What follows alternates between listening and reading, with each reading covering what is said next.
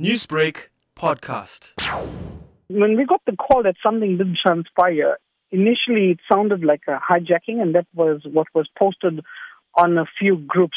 When I responded to the call, the sight of it, I could derive at this that it was not an hijacking because I'm a community activist for many years. In terms of us dealing with hijackings, and we've had many incidents here in the Chatsworth area, we haven't seen this type of incident before where hijackers actually have time to take somebody into the bushes, kill them, and then leave with their vehicles, It's not common. Yes. Is this a concern to you that your community, this specific area, is being used as a playground for criminals to come out there and commit such a crime? I don't think the area itself was targeted.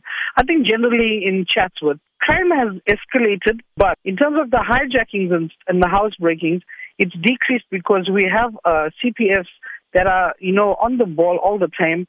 We've set up security guards that the community pays for in certain streets that they can afford. So crime, has decreased a lot.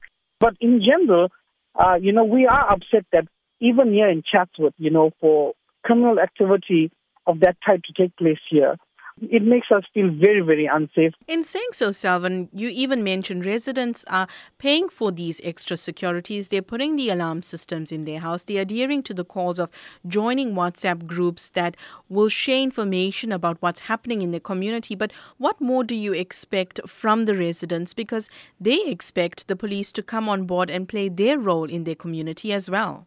I don't think, we expect them to be police officers because we, at the same time we work very closely with the police. But, community involvement is pivotal. Living in the times that we are living right now, the crime rate in this country, not just Chatsworth. But in going forward, the community and the residents, all we can expect from them, remember, they are rate-paying citizens.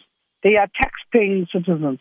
So they expect the police to be their protectors. Now, we have asked them to come out and practically support us in this endeavor to make our areas a bit safer.